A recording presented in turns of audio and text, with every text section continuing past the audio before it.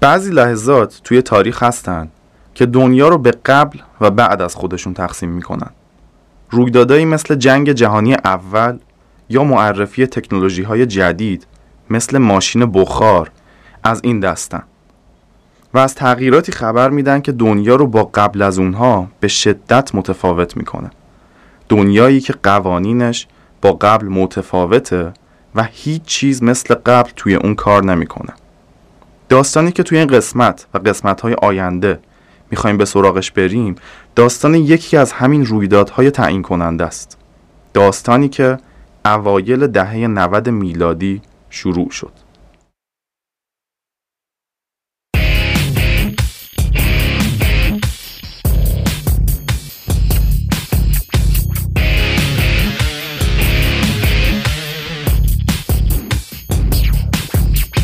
سلام، این قسمت 5 از فصل اول پادکست نبرده.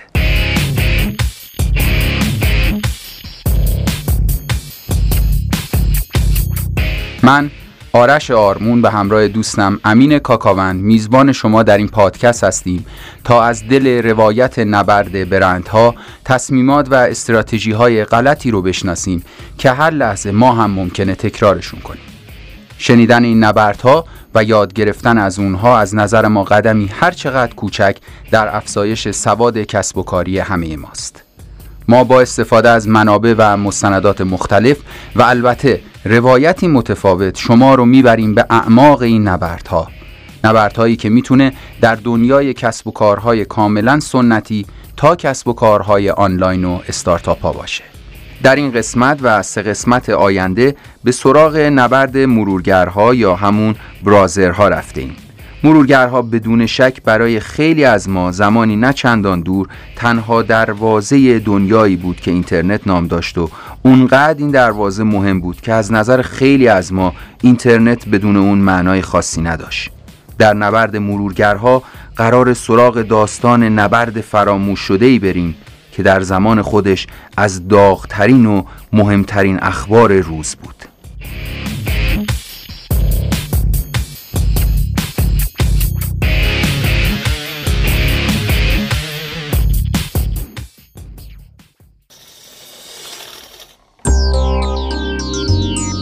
این پادکست با حمایت شبکه پرداخت pay.ir ساخته شده.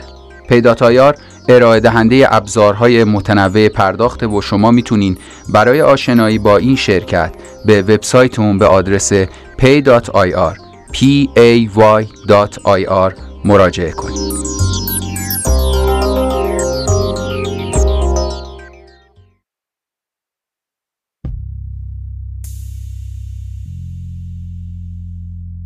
یکی از چیزهایی که توی سالهای ابتدایی دهه 90 میلادی خیلی ازش صحبت میشد سیستم وب بود که به تازگی توسط مهندسی به اسم تیم برنرز-لی توی مرکز تحقیقاتی سرن ابداع شده بود. وب یک تحول اساسی توی دنیایی بود که کامپیوترها روز به روز داشتن بیشتر میشدن و روی میز افرادی قرار میگرفتن که تخصص علوم کامپیوتر نداشتن و بیشتر برای کارهای روزمره ازش استفاده میکردن. با ورود وب حالا به اشتراک گذاری فایل ها بر بستر اینترنت خیلی ساده تر می شد. تیم برنرز-لی از همون ابتدا وب رو متن باز کرد و از دیگران دعوت کرد تا اگر ایده‌ای برای بهبود وب دارن اون رو اجرایی کنن. به همین خاطر خیلی ها توی اون روزها به دنبال بهتر کردن فضای وب و ارائه محصولات جدید بر این بستر بودن. و یکی از همین تغییرات مهم هم قرار بود توی دانشگاه ایلینویز اتفاق بیفته.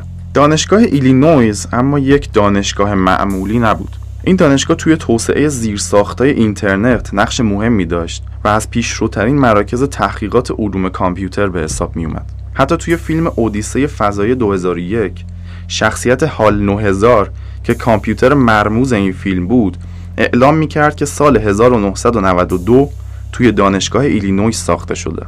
همینطور مؤسسه‌ای به اسم مرکز ملی کاربرد ابر کامپیوترها یا NCSA توی این دانشگاه تأسیس شده بود که بودجه هنگفتی دریافت می‌کرد و در واقع بهشتی برای محققا و مهندسین این حوزه به حساب می‌اومد. توی همین فضا بود که یک دانشجوی 21 ساله با رویایی که در سر داشت تصمیم داشت وب رو برای همیشه متحول کنه.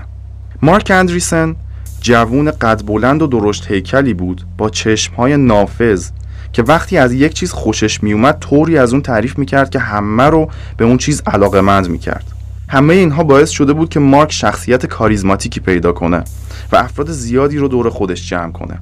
یکی از چیزایی که مارک خیلی بهش علاقه پیدا کرده بود وب بود و اون که به صورت پاره وقت توی NCSA کار میکرد ساعتها با همکارهاش در مورد وب صحبت میکرد و یکی از چیزهایی که به نظر مارک جاش خیلی خالی بود مرورگری بود با رابط گرافیکی مناسب تا هر کسی با استفاده از اون بتونه توی وب بگرده و از اطلاعات موجود در اون استفاده کنه.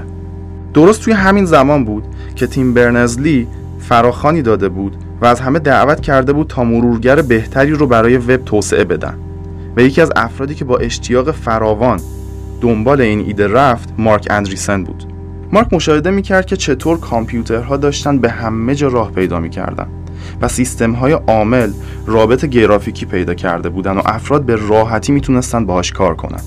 این در حالی بود که وب هنوز رابط گرافیکی مناسبی نداشت و به جز محقق‌ها و مهندسینی که دانش تخصصی داشتن کسی نمیتونست ازش استفاده کنه. دسامبر سال 1992 بود که مارک ایده خودش رو با همکارش اریک باینا در میون گذاشت.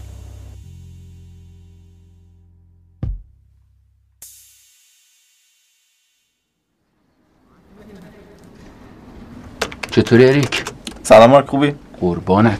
ببین اریک، میخوام با هم یه کاری بکنیم دنیا رو تغییر بدیم. وقت ندارم، یه خورده پروژه اون ریخته سرم با اینا رو انجام بدم. یعنی تو الان برای اینکه دنیا رو هم تغییر بدی وقت نداری؟ بی خیال بابا، دنیا رو که میخواد تغییر بده. باشه، البته من خودم هم فکرشو میکردم. توسعه مرورگر که خیلی کار سختی، من تو از پسش بر نمیایم. نه کار سختی نیستش، میگم وقت ندارم، وگرنه کار عجیبی نیست. چرا؟ خیلی سخته بابا. همین الان یه عالمه آدم باهوش دارن رو همین کار میکنن، میخوان یه رابط گرافیکی مناسب بزنن برای وب. نمیتونم من و تو که نه، ولش کن اصلا. الان مثلا چی کار داره؟ تو هستی یا نیستی؟ خب بگو. آره باشه، بذار بهت میگم.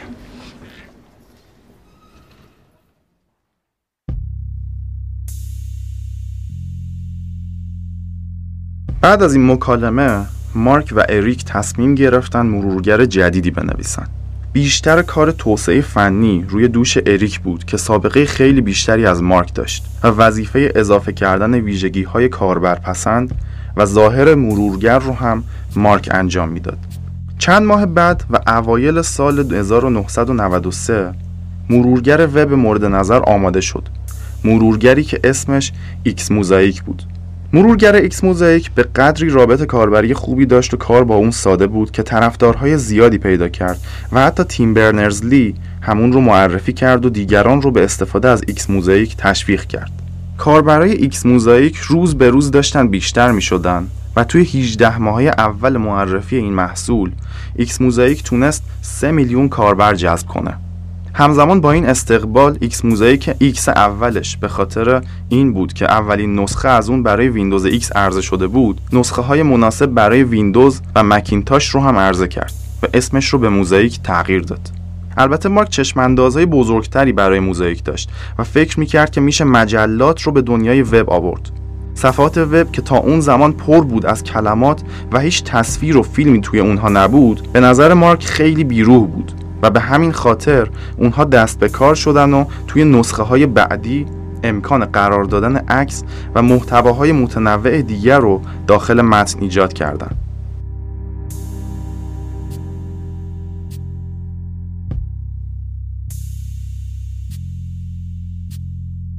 اضافه شدن عکس داخل صفحات وب البته چیزی نبود که خیلی بر سرش اتفاق نظر وجود داشته باشه. خیلی از جمله خود تیم برنرز-لی معتقد بودن که این موضوع میتونه جاده‌ای به سمت جهنم باشه. خیلی میگفتن که با ورود عکس و فیلم به صفحات وب به زودی همه جا پر میشه از محتواهای زرد و بی‌ارزش و دیگه محیط علمی وب به حاشیه رونده میشه. در حالی که مارک معتقد بود مردم عادی هم باید به استفاده از این فضا ترغیب بشن و برای اینکه به سمتش بیان اتفاقاً صفحات وب باید از حالت مقالات علمی در بیاد و کمی جذابتر بشه. گذر زمان البته نشون داد که مارک خیلی هم بیراه نمیگفته و رشد موزاییک این موضوع رو نشون میداد. اواسط سال 2004 رشد موزاییک به قدری سریع شده بود که هر ماه 600,000 کاربر جدید به کاربرهای موزاییک اضافه میشد و تا اون زمان 3 میلیون بار دانلود شده بود. 3 میلیون کاربری که احتمالاً توی روزهای ابتدایی رونق وب تقریباً تمام افرادی بودن که داشتن از وب استفاده میکردن. موزاییک یه جورایی تبدیل شده بود به موتور رشد وب و با رابط کاربری خوب و ویژگی‌های جذابش افراد بیشتری رو جذب فضای وب می‌کرد و کاربرهای بیشتر هم به معنی رونق بیشتر و بیشتر این فضا بود و هر چقدر وب محبوب‌تر می‌شد، موزاییک هم محبوب‌تر می‌شد. در واقع موزاییک موفق‌ترین محصول بر بستر وب تا اون زمان بود و خیلی نگذشت تا توجه رسانه‌ها هم به این پدیده جدید جلب بشه. هر روز رسانه‌ها به بعد جدیدی از ماجرای موزاییک توجه نشون میدادن. رشد سریعش، مؤسسین جوونش و محصول موفقش. کم کم همه اینها توجه خود دانشگاه ایلینویز رو هم به موزاییک جلب کرد. موزاییک که تا قبل از این فقط یک پروژه معمولی توی این دانشگاه بود، حالا مورد توجه مدیرای دانشگاه و NCSA قرار گرفته بود و تبدیل شده بود به موفق ترین پروژه این دانشگاه. هرچند این توجه بدون عوارض جانبی هم نبود. کم کم افرادی وارد تیم موزاییک می شدن که هیچ نقشی توی توسعه‌اش نداشتن. افرادی که دانشگاه معرفی می کرد و باید توی همه جلسات تصمیم گیری حضور پیدا می کردن. جلسات تصمیم گیری که تا قبل از این بعضی وقتا تا ساعت 2 نصف شب هم طول می کشید و با 2 تا پیتزا برگزار می شد و تصمیمات به سرعت توش گرفته می شد و فاصله تصمیم تا اجرا شاید 1 شبانه روز بود. اما حالا جلسات رسمی با تعداد بالا برگزار می شد و فرآیند تصمیم گیری بوروکراتیک شده بود. دیگه اریک و مارک نقش رهبری و مدیریت تیم رو نداشتن. حتی یکی از مسئولین دانشگاه بهشون گفته بود که واقعا خودتون هم دوست ندارید موفقیت به این بزرگی رو با دیگران تقسیم کنید. اما همه اینا در مقایسه با اتفاقی که قرار بود بیفته چیزی نبود و ضربه نهایی با گزارش نیویورک تایمز زده شد.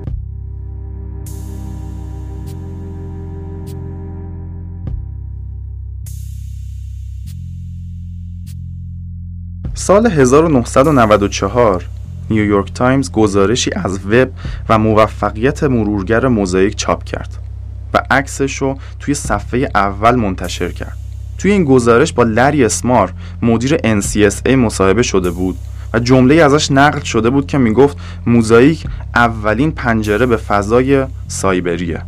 اما نکته جالب این گزارش این بود که هیچ اسمی از مارک اندریسون و اریک باینا توی اون نیومده بود. این گزارش پیام مشخصی داشت و به نوعی یک خداحافظی با تیم اولیه موزاییک بود. دانشگاه ایلینویز حالا که موزاییک موفقیت زیادی به دست آورده بود فکر میکرد که باید تحت نظر آدمهای جدیتر و بزرگتری قرار بگیره و دیگه چند تا دانشجوی 20 و چند ساله برای گردوندن این پروژه مناسب نیستن. علاوه بر این قراردادهای تجاری بزرگی داشت با تیم موزاییک بسته میشد که هیچ نفعی از اونها به مؤسسین اولیه نمیرسید و خلاصه دانشگاه خیلی ساده همه چیز رو به نفع خودش مصادره کرده بود. این موضوعات باعث تنش‌های زیادی شد و در آخر مارک اندریسون تصمیم گرفت که این پروژه رو رها کنه. پروژه‌ای که بهترین زمان زندگیش رو صرف توسعه اون کرده بود.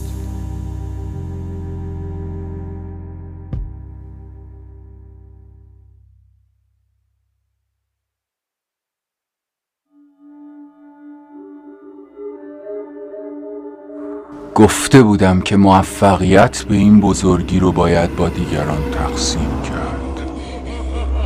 گفته بودم که موفقیت به این بزرگی رو باید با دیگران تقسیم کرد.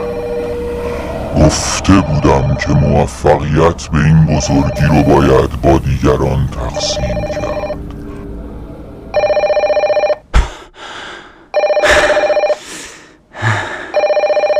الو. سلام مارک، خوبی؟ سلام اریک. آره خوبم. حالت خوبه؟ اوضاع چطوره؟ اوکی خوبم. اریک ساعت چنده؟ والا 1:03. من باید 3:30 جایی می بودم برای مصاحبه.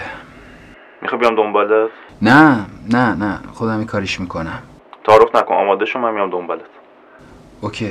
اوکی باشه، ممنون.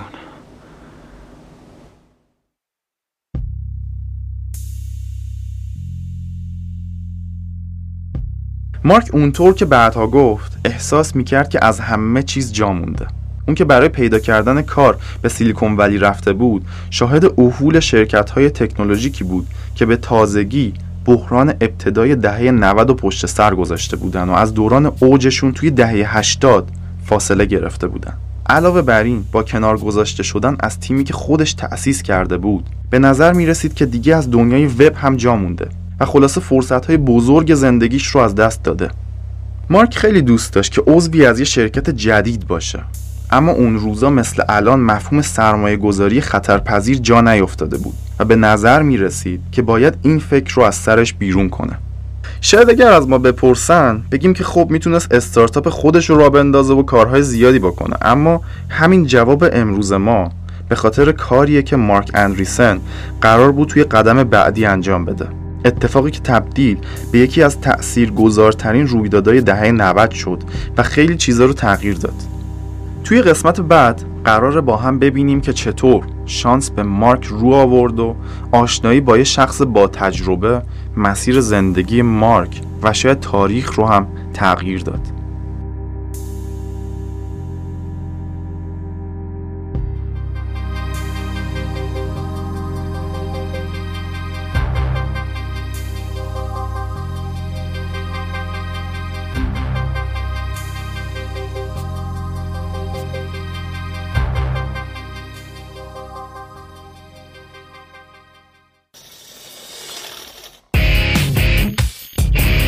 این قسمت پنجم از فصل اول پادکست نبرد بود و ما توی این قسمت به اختراع وب و متعاقب اون پیدایش مرورگرها پرداختیم.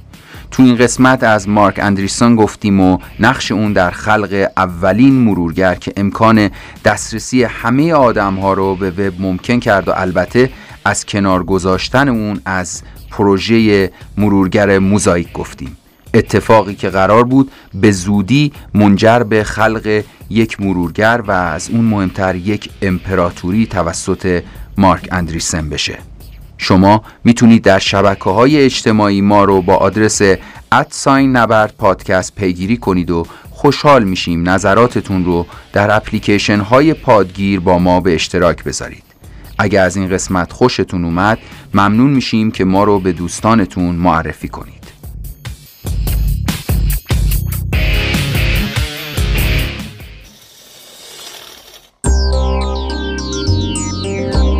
این پادکست با حمایت شبکه پرداخت pay.ir ساخته شده.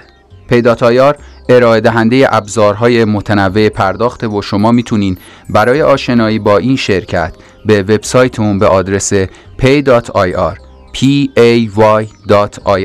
مراجعه کنید.